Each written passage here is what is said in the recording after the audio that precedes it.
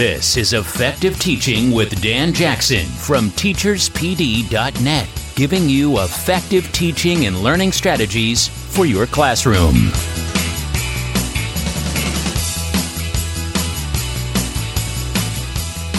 Hi everyone, and welcome to another episode of the Effective Teaching Podcast. Today I have a special guest with me. Tom Markham is joining me all the way from America, and he is the founder of PBL Global. He is the former Associate Director of the Buck Institute for Education and is also an author of multiple books around project-based learning. So welcome, Tom. Thank you so much for joining me. My pleasure. Glad to be here, Dan. So can you give us just a quick overview of the 7 steps to creating a project-based learning unit? Yes, everybody who's doing high-quality project-based learning pretty much follows the same protocol, if you will, for designing a project. I put a lot of emphasis on the first step, which is finding a challenge or an authentic challenge that is going to engage students deeply. So it starts with deciding what the challenge is and what the problem would be, and then capturing that problem in a driving question, or what I call a wicked problem, a problem that really drives the project, becomes the basis for the project, which, by the way, is something that is not well understood in PBL by all teachers, but at the heart of every good project lies a good problem to be solved. And that's a very good test for teachers to use when they're designing their project, particularly with each other, as they're talking to each other. What is the problem to be solved? Because if they can clarify that for themselves, they're going to have a much stronger project. Now, once you've drafted the question and created the question, then the fastest way to design a project is to go to the third step, which is to decide what the students are going to do at the end and what kind of work they're going to turn in, or what kind of products they're going to produce in the project, which normally includes a major product, some sort of showcase project or some sort of public product that goes before the community or parents or classmates, or a meaningful audience that encourages students to do their best work.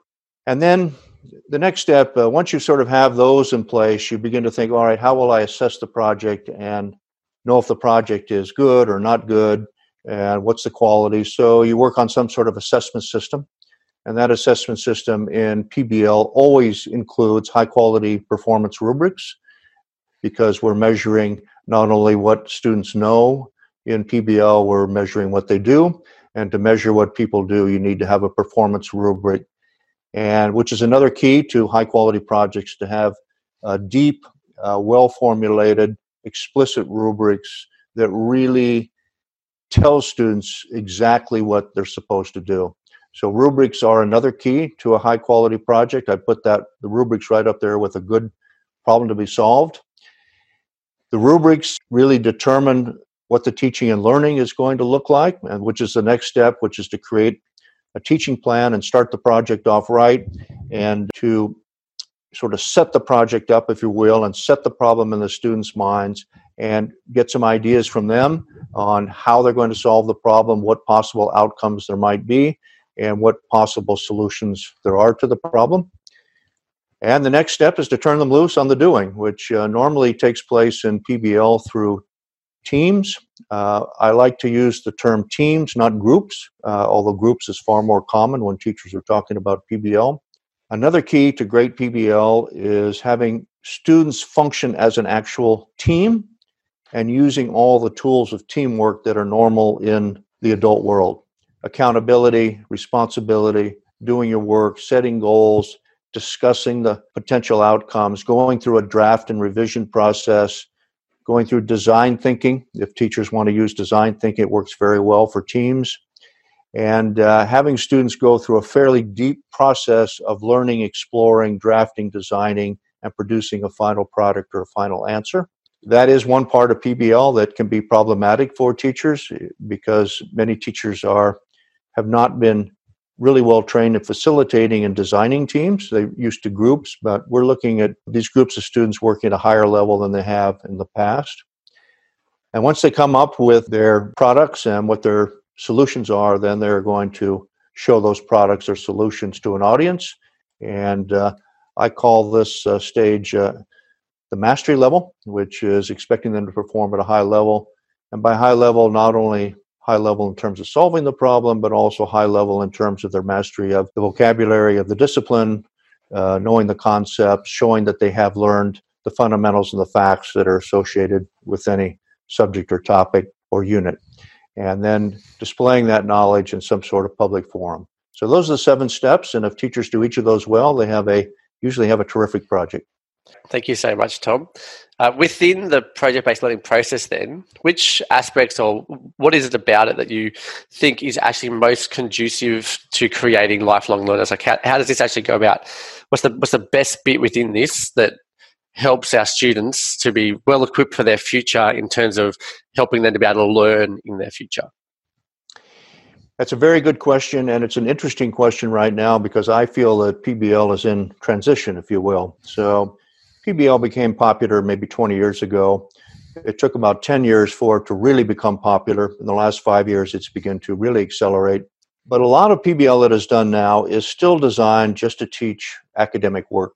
And if you might call it a hangover from traditional schools.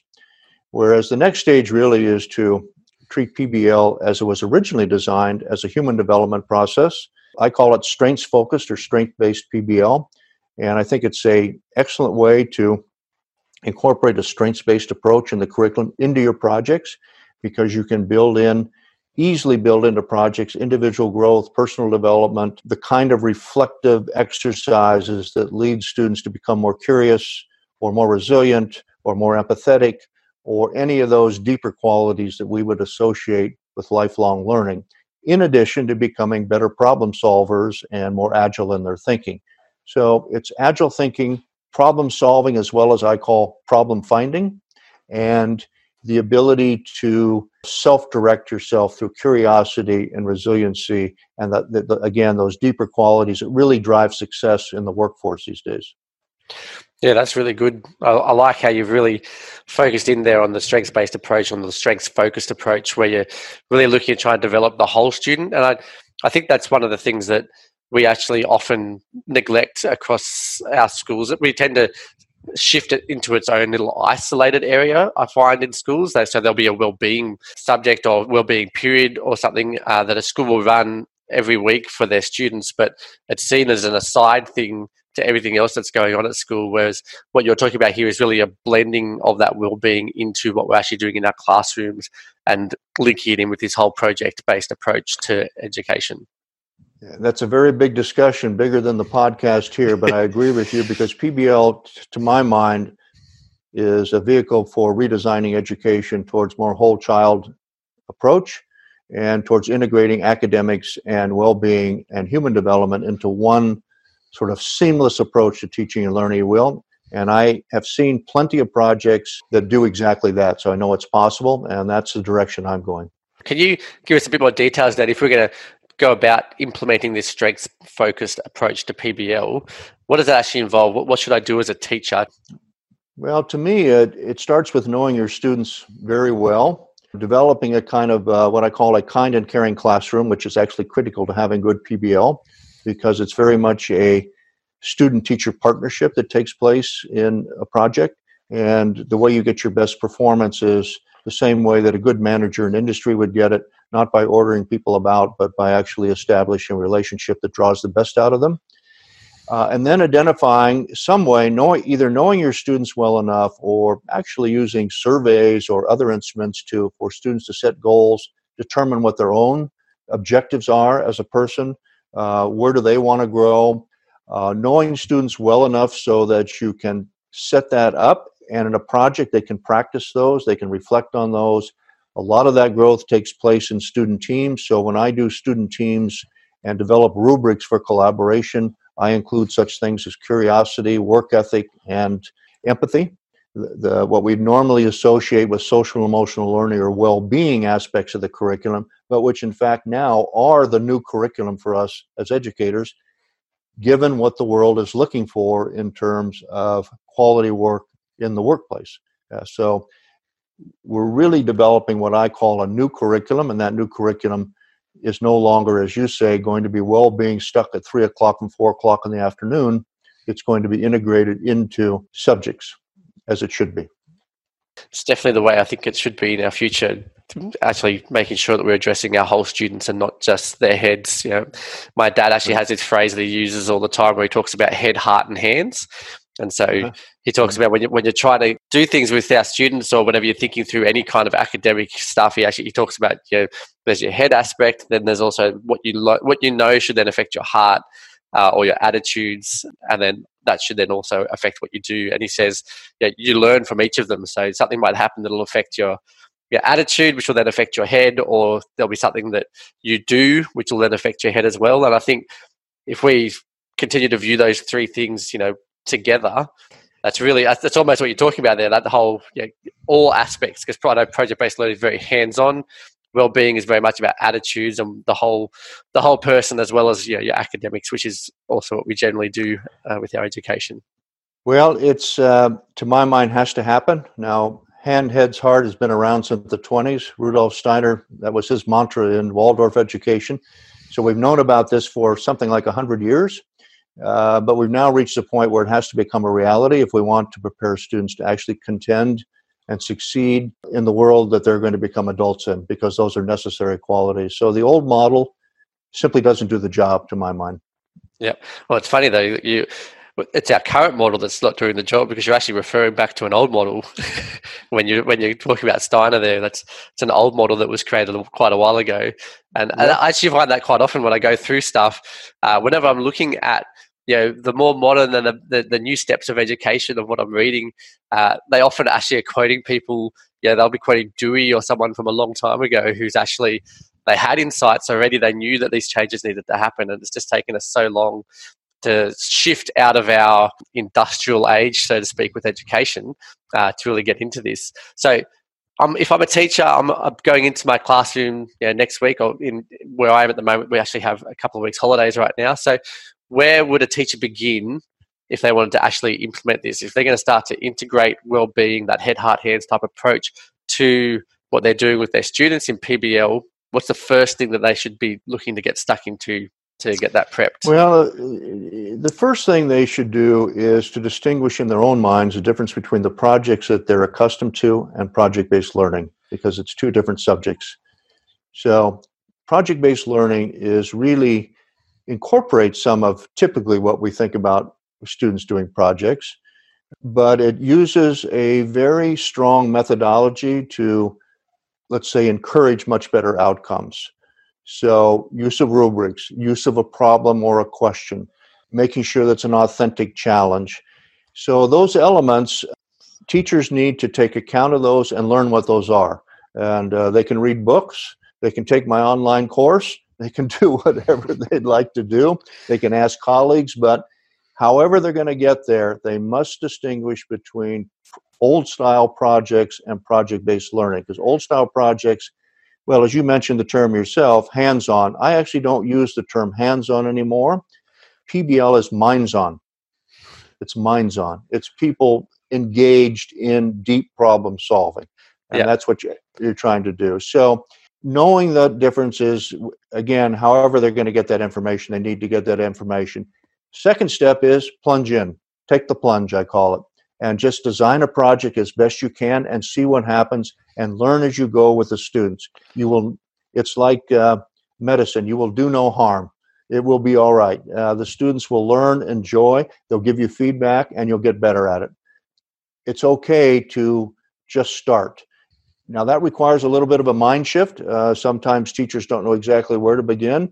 And what I encourage them to do is think, well, what is it in the subject I teach that is very interesting to me that I would love to have my students know or appreciate? And I'm not just talking about the fact-based, test-based kinds of answers, but if you were a science teacher or a physics teacher, what is it about the universe that it interests you? So go for some wonder, go for some interesting parts of your curriculum that attracted you. That's always a good place to do a project. And the second one, ask students, what are they interested in? What might they do? I actually often use a term with people who are doing teaching through projects, project-based learning. I call them teacher as co-learner, because you're not in charge of all the answers any longer. What you are in charge of is a process of facilitating growth through an experience we call a project. So you are part of that process, means you can ask students, well, how much you do this, what might be interest you. It's perfectly okay to do that. And in fact, if you look at the world as it now exists, you and I could go into any classroom and have 10 students who knew something more about something than we did. If you notice, or you've heard this statistic, 80% of people under age 18, when they need to know something, go on YouTube.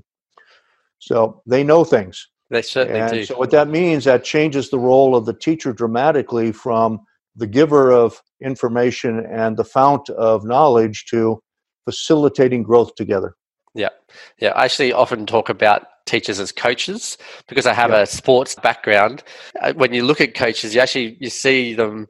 Yeah, at one point when you've got that beginning learner, you're talking about teaching skill, modeling stuff, but then also the student has a go and then they develop. But then as they get into it and as they actually get better, you look at elite coaches, they're not talking about skills, they're not helping their players, but they're actually looking at the well-being of their players, and they're helping them to design and see bigger pictures, and they're learning from their players as much as they're providing insights, I suspect, because really your players are on the fields, they're getting that extra bit of insight. They know how they feel, they know which bits they need to work on. And that's, I think if we shift that kind of mindset into our classroom, which is, I think, partly what you're talking about there with shifting into, we are not the ones who know everything. And that's definitely been the case for a long time now. I think that actually happened before YouTube, because people used to just Google stuff before YouTube, didn't they? It's one of those things where we've taken a while to realize that although we need to make sure, in general, teachers, we have our syllabus or we have our curriculums that we need to,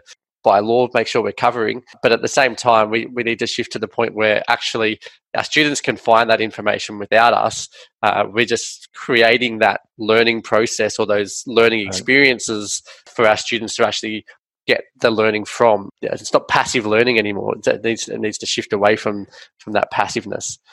Well, I have recently been thinking along those lines a lot, and I have objected to the notion that teachers, when you describe them as a guide on the side, it's not an adequate description of what a teacher in inquiry and project-based learning does anymore. So I'm actually thinking in terms of 5 roles. One is the practitioners, and that's knowing about the nuts and bolts of inquiry and project-based learning. The other is facilitation and knowing how to draw the best out of students. The third is this coaching role that you're talking about, which does have overlap with coaching analogies for sure. The fourth one is this mentor, what I call a mentor role, where you really have to dig into a little bit of the personality and the psychology of your students these days. Because if we're talking about teaching someone to be a lifelong learner, to be curious, well, first of all, you better be curious yourself if you're planning on teaching that to a young person 14 years old. So that it actually brings up different qualities that you need in yourself.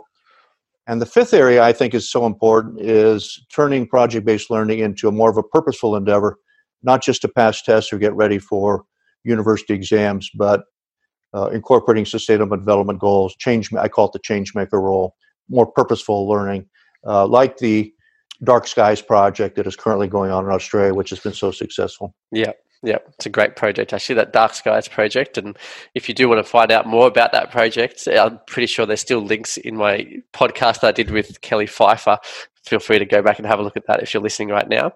So, Tom, you're coming out to Australia in November, and I have the privilege of actually hosting one of your project-based learning workshops in Sydney.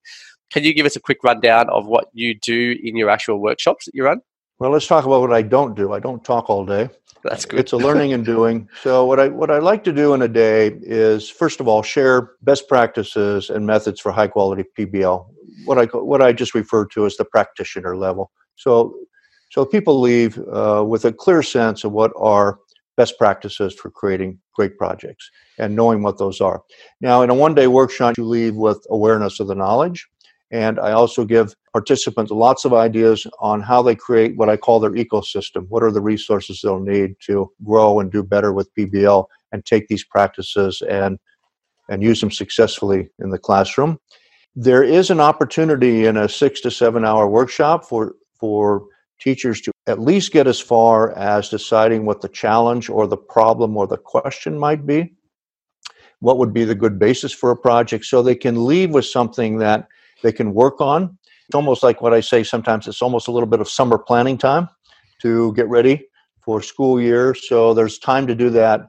And during that time, I like to spend as much time I can with individual teachers or tables of teachers or teams of teachers and talking about their projects in more detail and coaching them to the next step. So when people leave, they have an opportunity to come away with something that's useful to them. They know what PBL is. They know what it isn't. They know how to distinguish PBL from projects, and they are ready for the next step. Thank you so much, Tom, for joining me. If you are looking to get started with your project-based learning journey or simply want to refine your processes, please go to teacherspd.net/workshops, and you can access more information to attend our upcoming project-based learning workshop in Sydney when Tom comes to join us in November. Thank you so much, Tom, for joining me. Thank you, Dan. I really appreciate it. You've been listening to Effective Teaching with Dan Jackson. Please visit teacherspd.net for more effective teaching strategies and online professional development.